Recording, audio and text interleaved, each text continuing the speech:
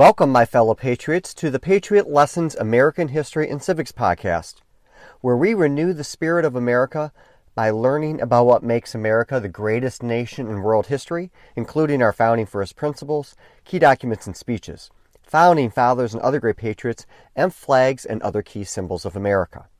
I am Oakland County Circuit Court Judge Michael Warren, co-creator Patriot Week, constitutional law professor at Western Michigan University Cooley Law School, and I was just named Judge of the Decade by the International Association of Top Professionals. Pretty cool if I have to say so myself.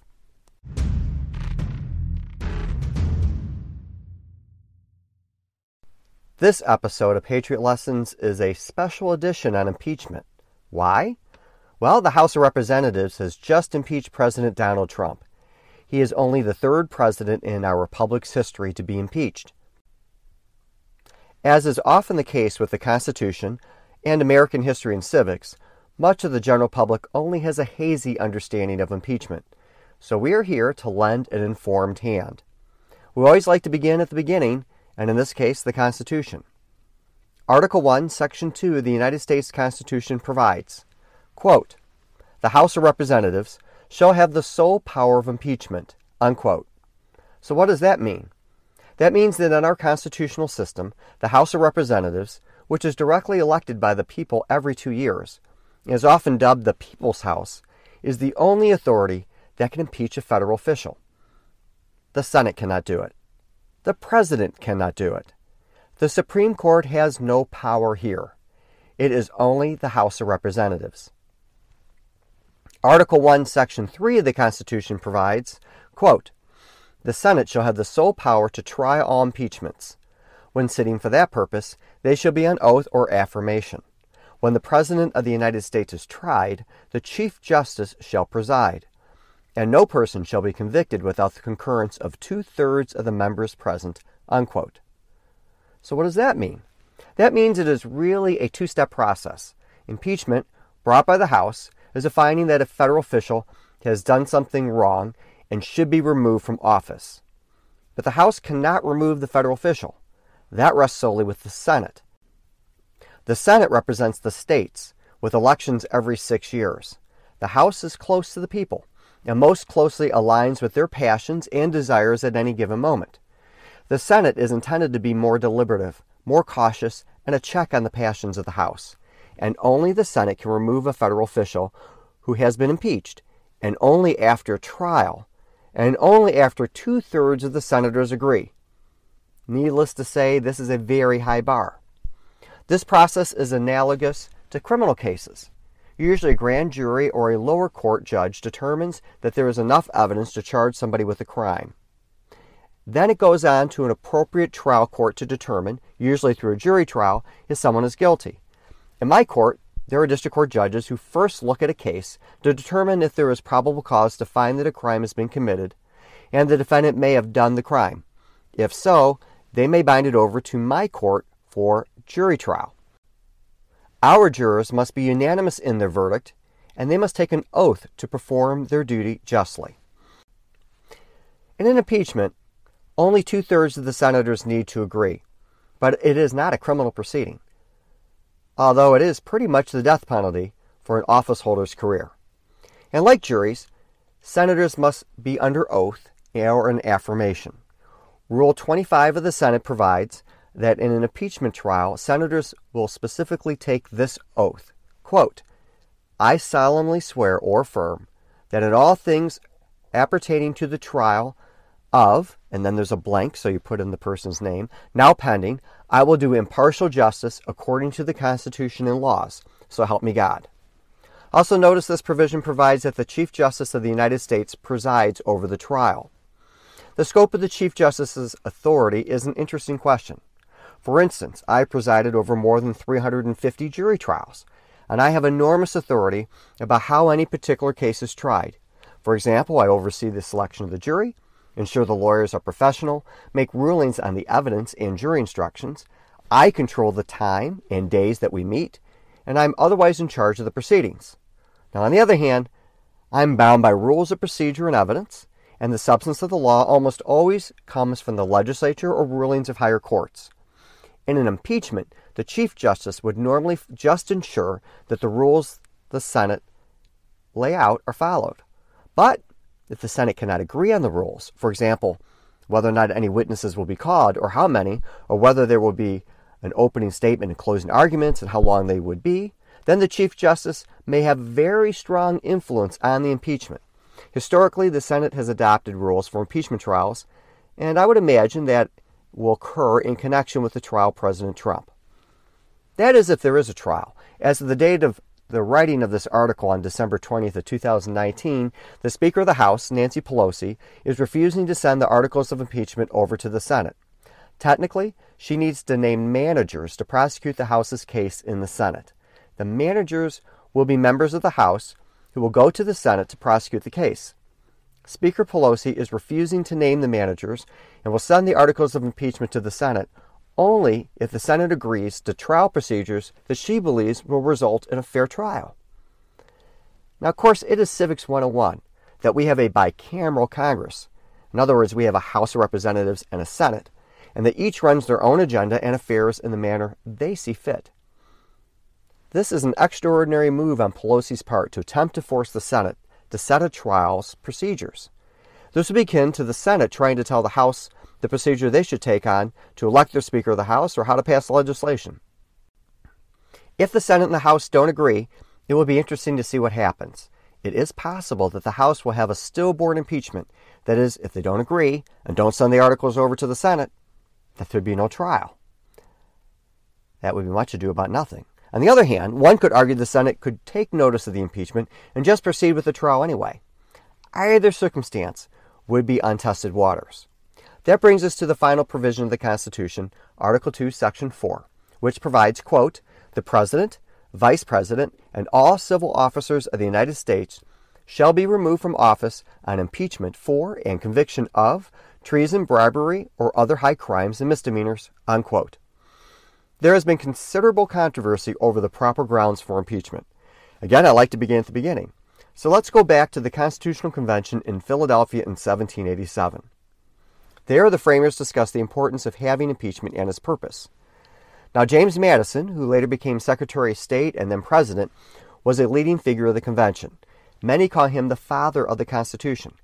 Although many at the convention influenced the Constitution in many significant ways, he clearly took the leading role, and the accolade is quite appropriate.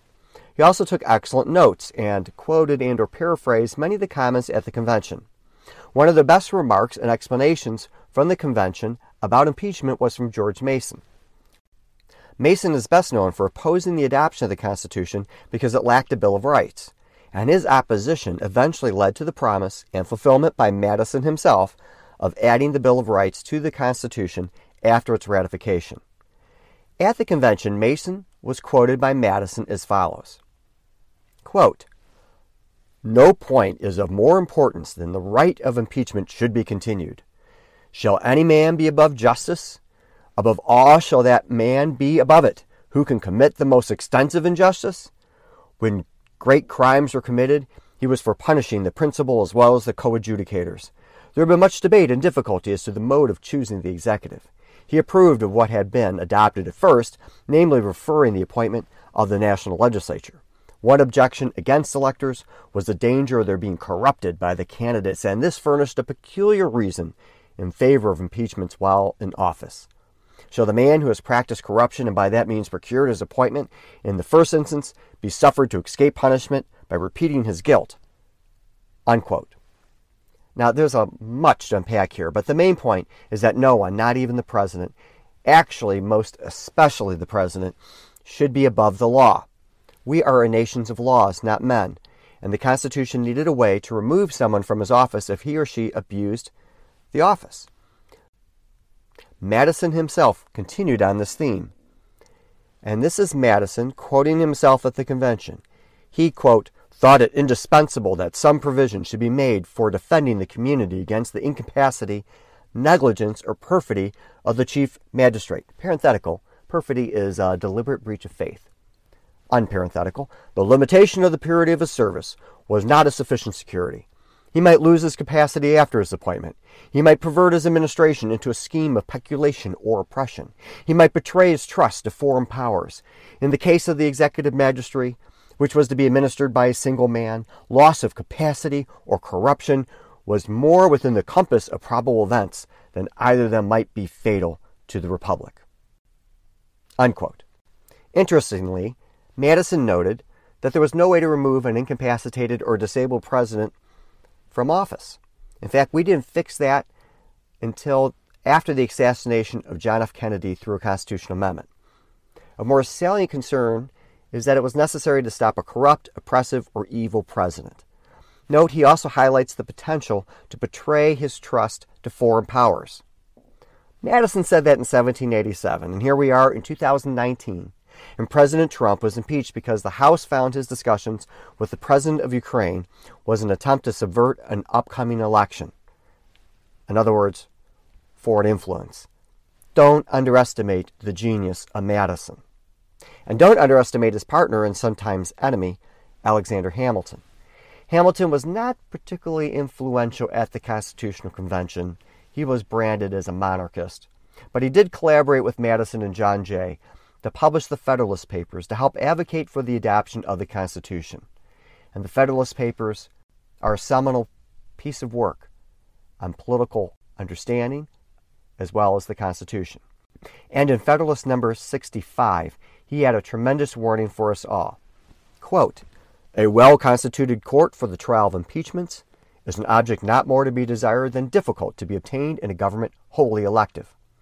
The subjects of its jurisdiction are those offenses which proceed from the misconduct of public men, or in other words, from the abuse or violation of some public trust. They are of a political nature, which may with peculiar propriety be denominated political," and the word political is all caps, "as they relate chiefly to injuries done immediately to the society itself. The prosecution of them, for this reason, will seldom fail to agitate the passions of the whole community and to divide it into parties, more or less friendly or inimical to the accused. In many cases, it will connect itself with the pre-existing factions and will enlist all their animosities, partialities, influence, and interest on one side or on the other. And in such cases, there will always be the greatest danger that the decision will be regulated more by the comparative strength of parties than by the real demonstrations of innocence or guilt." Unquote. Well, here we are in 2019, and President Trump's impeachment was almost entirely a partisan affair. All Republicans opposed it, and all but 3 Democrats approved it.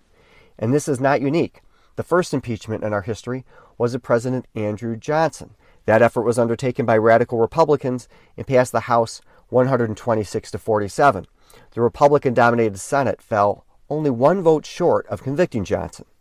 The second impeachment was against Democrat President Bill Clinton. And that time again, Republicans led the effort. That vote was 258 to 176. Now, 31 Democrats did join the Republicans to commence impeachment proceedings against Clinton on October 8th of 1998. In the Senate, it ended up being even more partisan. No Democrats voted to convict, but a few Republicans voted to acquit. The impeachment inquiry against President Nixon never proceeded to a full House vote, but the Judiciary Committee voted to approve articles of impeachment for the full House to consider. Now, that vote was the most bipartisan that we've had, having garnered 6 Republicans in favor of a 27 to 11 vote. So again, don't underestimate the genius of Alexander Hamilton. With that cautionary note from Hamilton borne out by history, the next question is, what is the basis for impeachment? The text refers to treason, bribery, and high crimes and misdemeanors. Treason is a legal term of art and actually defined in the Constitution as, quote, "Treason against the United States shall consist only in levying war against them or in adhering to their enemies, giving them aid and comfort. No person shall be convicted of treason unless on the testimony of 2 witnesses to the same overt act or on confession in open court." Unquote. Bribery is not defined, but most people understand what it means. However, there's been some dispute about this recently. You may remember that the Democrats were considering charging President Trump with bribery, although there were never any allegations of money or valuable assets changing hands. His accusers did slosh around a bit on how they were going to characterize his behavior and proceed, But the idea of bribery was generally dropped. Instead, they went through with the general idea of high crimes and misdemeanors. So what does that mean? Here I'm going to start us with United States Supreme Court Justice Joseph Story. He is not quite a founding father, but he took office while many were still alive or even in office, and he was well acquainted with what they thought. He was an eminent constitutional scholar, likely the most esteemed legal mind of his time next to John Marshall. In his treatise, he wrote, quote, "What are impeachable offenses? They are treason, bribery, or other high crimes and misdemeanors. For the definition of treason, resort may be to the Constitution itself. But for the definition of bribery, resort is naturally and necessarily to the common law. Now, neither the Constitution nor any statute of the United States has in any manner defined any crimes, except treason and bribery, to be high crimes and misdemeanors, and as such impeachable. It will not be sufficient to say that in these cases, when any offense is punished by any statute of the United States, it may and ought to be deemed an impeachable offense. It is not every offense that by the Constitution is so impeachable. It must not only be an offense, but a high crime and misdemeanor." Unquote. So here Story is making the distinction that a simple violation of any particular federal law would not necessarily rise to the level of impeachment. It has to be a high crime and misdemeanor. His treatise continues, quote, "And there are many offenses, purely political, which have been held to be within the reach of parliamentary impeachments, not of one which is in the slightest manner alluded to in our statute book.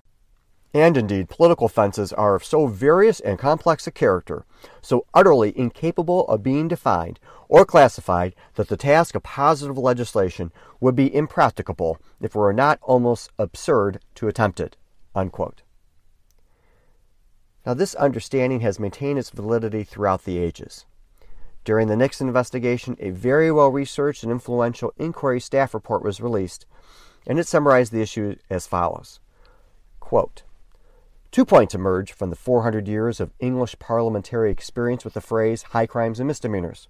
First, the particular allegations of misconduct alleged damage to the state in such forms as misapplication of funds, abuse of official power, neglect of duty, encroachment on Parliament's prerogatives, and corruption and betrayal of trust. Second, the phrase high crimes and misdemeanors was confined to parliamentary impeachments. It had no roots in the ordinary criminal law, and the particular allegations of misconduct under that heading were not necessarily limited to common law or statutory derelictions of crime." Unquote. The report continues, quote, "It is useful to note 3 major presidential duties of broad scope that are explicitly recited in the Constitution: to take care that the laws be faithfully executed, to faithfully execute the office of the President of the United States, and to preserve, protect, and defend the Constitution of the United States to the best of his ability. The first is directly imposed by the Constitution. The second and third are included in the constitutionally prescribed oath that the President is required to take before he enters upon the execution of his office, and are therefore also expressly imposed by the Constitution." The report elaborates a bit more, and I know this is a long quote, but it really, I think, is helpful to understand what the founders are getting at. Quote, "Not all presidential misconduct is sufficient to constitute grounds for impeachment. There is a further requirement, substantiality. In deciding whether this further requirement has been met, the facts must be considered as a whole in the context of the office, not in terms of separate or isolated events.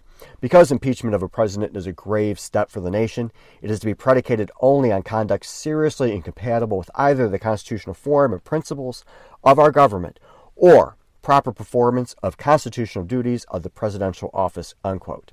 So again here, you do not necessarily need a crime in federal law to be able to proceed, or in state law to proceed with an impeachment. It's too difficult and complex to list out all the different kinds of misbehavior that could constitute an impeachable offense. But even a violation of the law itself isn't enough. It has to be material and substantial to the whole idea of the president's duties and powers. So let's say you had a president who just declared one day, "I'm not going to enforce any of the tax laws." Well, that would probably be a pretty serious dereliction of duty. How could the government run without enforcement of the tax laws? Or they said, "I'm not going to enforce any of the drug laws," or "I'm not going to enforce any of the immigration laws." or I'm not going to act as commander-in-chief. That would be neglect of duty, failure to faithfully execute the laws of such a substantial character that impeachment would well likely be justified. On the other hand, if a president said, I'm not going to enforce this particular law in this particular circumstance because it's unjust, and the rest of the administration moves forward, a particular tax law that was written in such a way that everyone is violating it, or there are unintended consequences, that is unlikely to raise to the level of substantiality and materiality that would form the basis of an impeachment.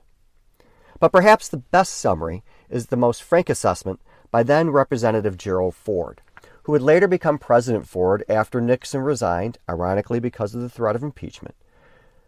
Ford had become vice president after Nixon's original vice president resigned in disgrace in connection with tax fraud. Ford started an impeachment inquiry against United States Supreme Court Justice William O. Douglas. First, Ford thought he was corrupt. He thought he was violating tax laws, and there was an investigation about his questionable relationship to questionable foundations. Second, Douglas's judicial philosophy was unmoored from the original intent, text, and traditions of the Constitution on many different cases, and at one point he wrote a dissenting opinion, for example, claiming that trees should have the right to sue in court, that they had standing. But I digress. In any event, Ford put it like this, quote, "What then is an impeachable offense? The only honest answer is that an impeachable offense is whatever a majority of the House of Representatives considers to be at any given moment in history. Conviction results from whatever offense or offenses 2/3 of the other body considers to be sufficiently serious to require removal of the accused from office. Again, the historical context and political climate are important. There are few fixed principles among the handful of precedents." Unquote. Now, this is undoubtedly the truth. Pursuant to the Constitution, who can challenge the decisions of the House and the Senate in connection with impeachment? Not the President. The Supreme Court appears to have no role other than the Chief Justice presiding over the trial in the Senate, and they would likely find that any attempt of an impeached president to try to reverse an impeachment is non-judiciable. In other words, a political question beyond its authority. It is extremely unlikely to foresee that a president who is impeached can file a case before the Supreme Court and somehow even have it heard or win. Now that we have set the stage, what does history teach us? The first impeachment involved Andrew Johnson. In 1864, President Lincoln was in a tough election against Union General George McClellan and wanted to secure loyal Democrats to his side. So he chose Democrat Tennessee Senator Andrew Johnson as his vice presidential running mate. Senator Johnson had stayed loyal to the Union despite the fact that Tennessee, his home state, had seceded. Lincoln was brilliant and helped him secure his re-election. However, the strategy backfired when Lincoln was rewarded for his service by being assassinated, and Johnson became president about 45 days into his term. Johnson favored a very forgiving approach to Reconstruction. He wanted to bring back the South into the Union quickly and without much fuss. But he was blind to what the country just went through. The Civil War resulted in 600,000 Americans being killed. It tore the country apart, figuratively and literally. And the radical Republican Congress wanted an aggressive Reconstruction policy to protect the freedmen, ensure racial equality, and stop the Southern traders from regaining power. The radical Republicans passed several groundbreaking laws to accomplish just that end. And Johnson responded by vetoing those laws. Congress tried to circumvent him by passing the 14th and 15th Amendments.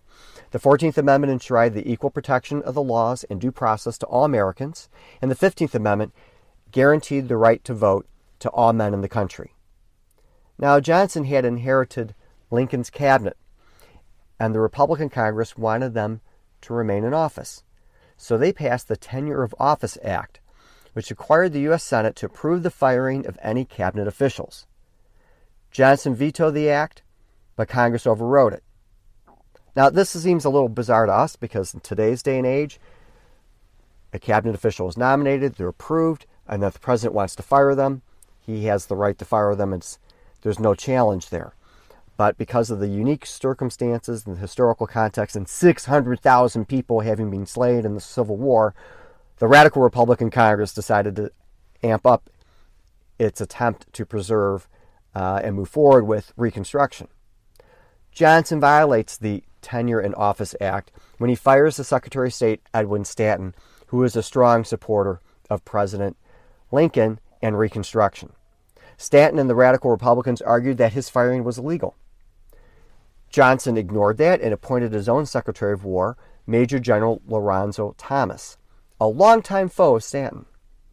Stanton responded by having Thomas arrested. This is kind of like the Pope and the anti-Pope saga that plagued the Catholic Church for several years. The Congress had enough, and the radical Republicans issued 11 articles of impeachment and passed them overwhelmingly in the House of Representatives.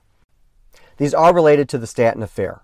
The effort to convict President Johnson in the Senate fell short by 1 vote.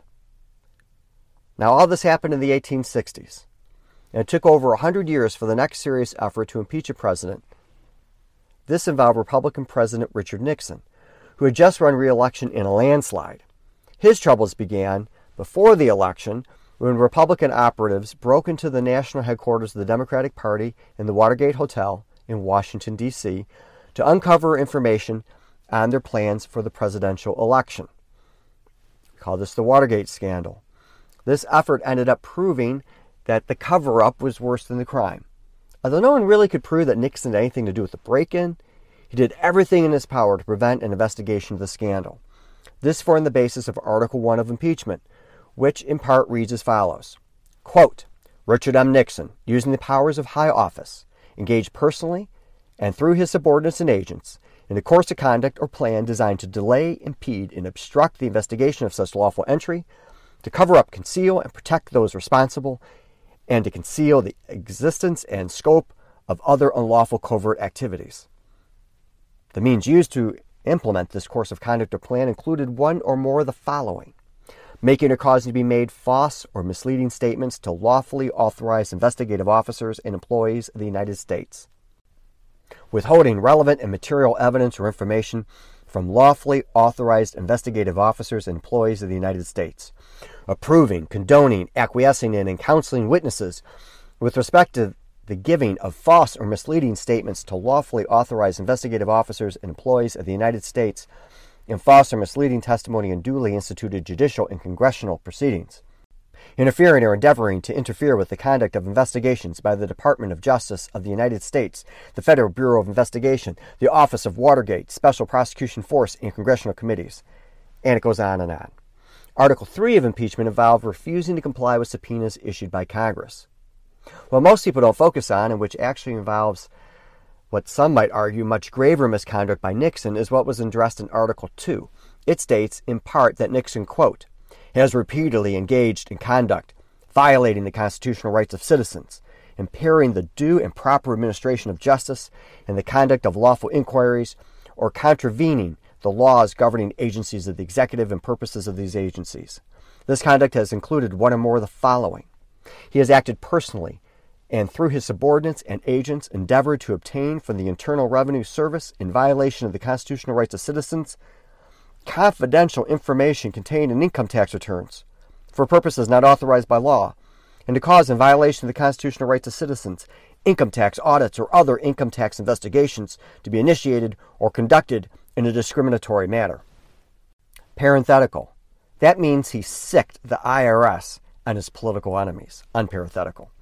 He used the Federal Bureau of Investigation, the Secret Service, and other executive personnel in violation or disregard of the constitutional rights of citizens by directing or authorizing such agencies or personnel to conduct or continue electronic surveillance or other investigations for purposes unrelated to national security, the enforcement of laws, or other lawful function of his office, and he did direct the concealment of certain records made by the Federal Bureau of Investigation of electronic surveillance. Parenthetical. That means he sicked the FBI on his political opponents and the Secret Service. Unparenthetical. He has acting personally and through his subordinates and agents in violation or disregard of the constitutional rights of citizens, authorized and permitted to be maintained a secret investigative unit within the office of the president, financed in part with money derived from campaign contributions, which all which unlawfully utilized the resources of the Central Intelligence Agency, engaged in covert unlawful activities, and attempted to prejudice the constitutional right of an accused to a fair trial. Parenthetical. That means he sicked the CIA on people, and not only did he do that, he had them funded through campaign contributions, which violates many laws. Unparenthetical. In disregard of the rule of law, he knowingly misused the executive power by interfering with agencies of the executive branch, including the Federal Bureau of Investigation, the Criminal Division, and the Office of Special Watergate Prosecution Force of the Department of Justice and the Central Intelligence Agency, in violation of his duty to take care that the laws be faithfully executed, unquote. And there was more. The articles were drafted by a House Judiciary Committee, and as mentioned before, they passed with significant bipartisan support. When this happened, some leading Republicans told Nixon he had lost the support of major portions of the party and he would lose an impeachment vote. Nixon resigned on August 9th of 1974 before any vote of the full House of Representatives could occur.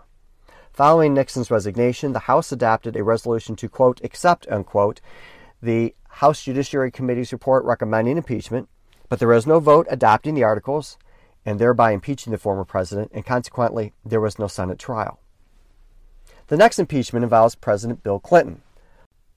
Like Nixon, the cover-up was often seen to be much more worse than the wrongful conduct. A couple things here to understand. Clinton, like Nixon, was very popular. He was overseeing a booming economy, and the Cold War had just ended a few years before he took office. Clinton was a notorious woman's man. Some of his escapades were voluntary, and some apparently not.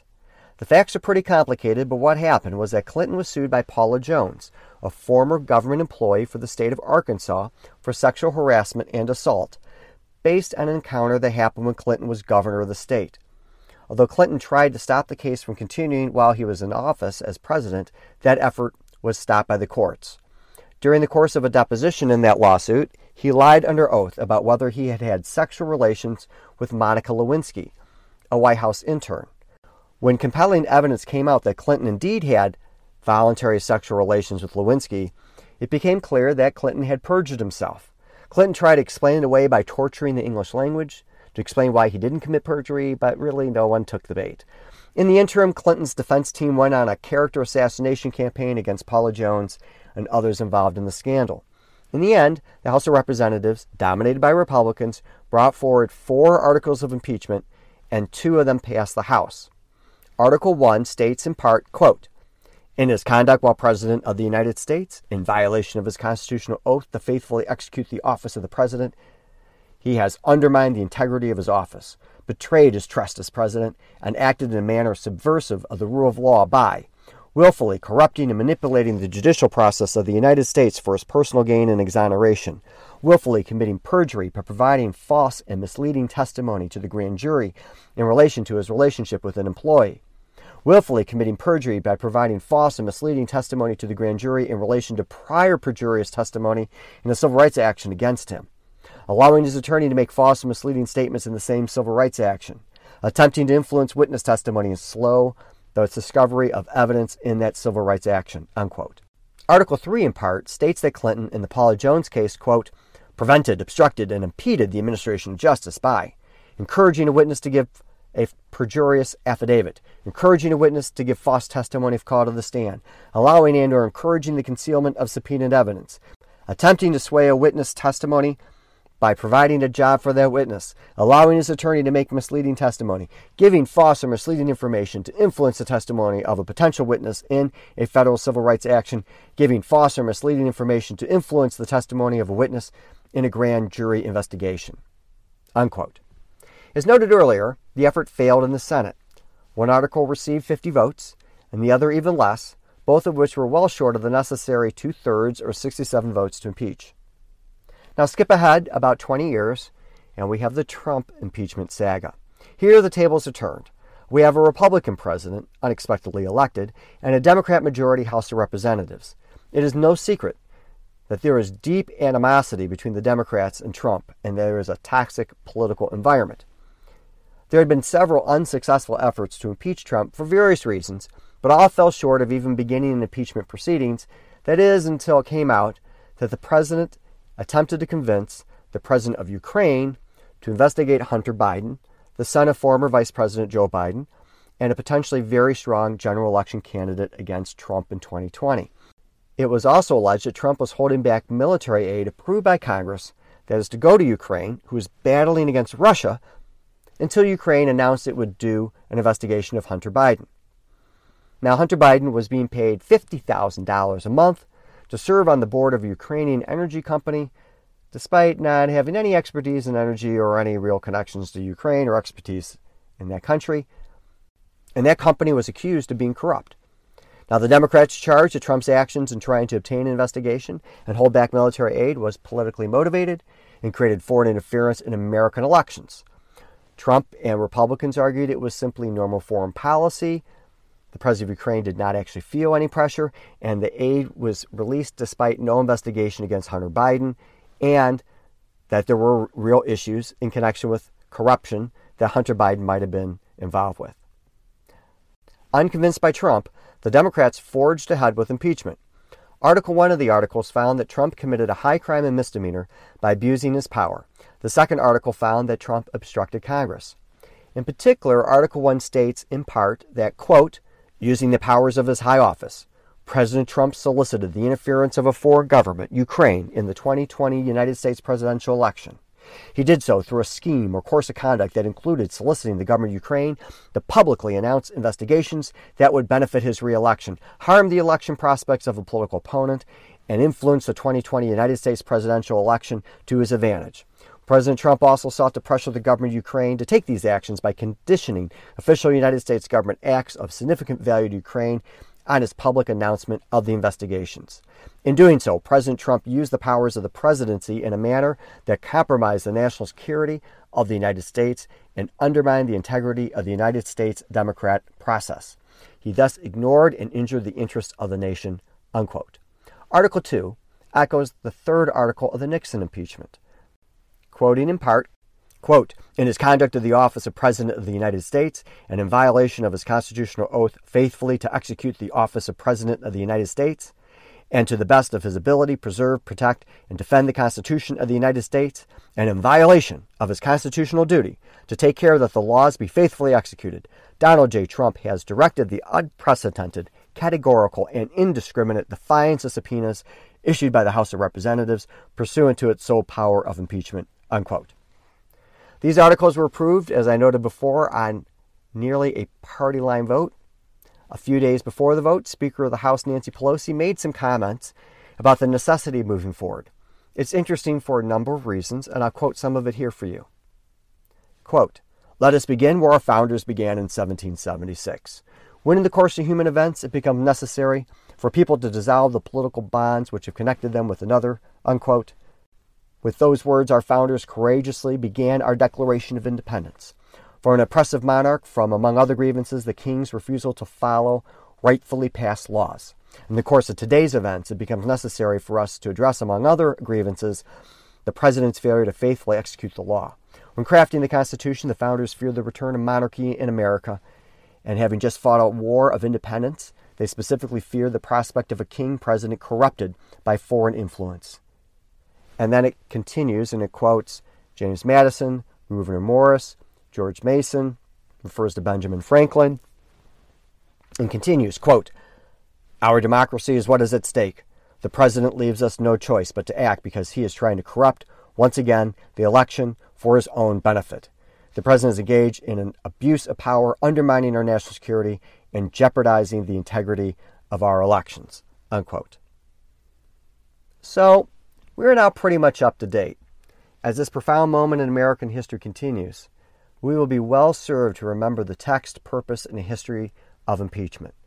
We'll see what happens with the Senate if a trial goes forward and how it does, and we'll be there to watch history happen in person, live, 365, 24/7. Thank you so much for listening. God bless you, and God bless America.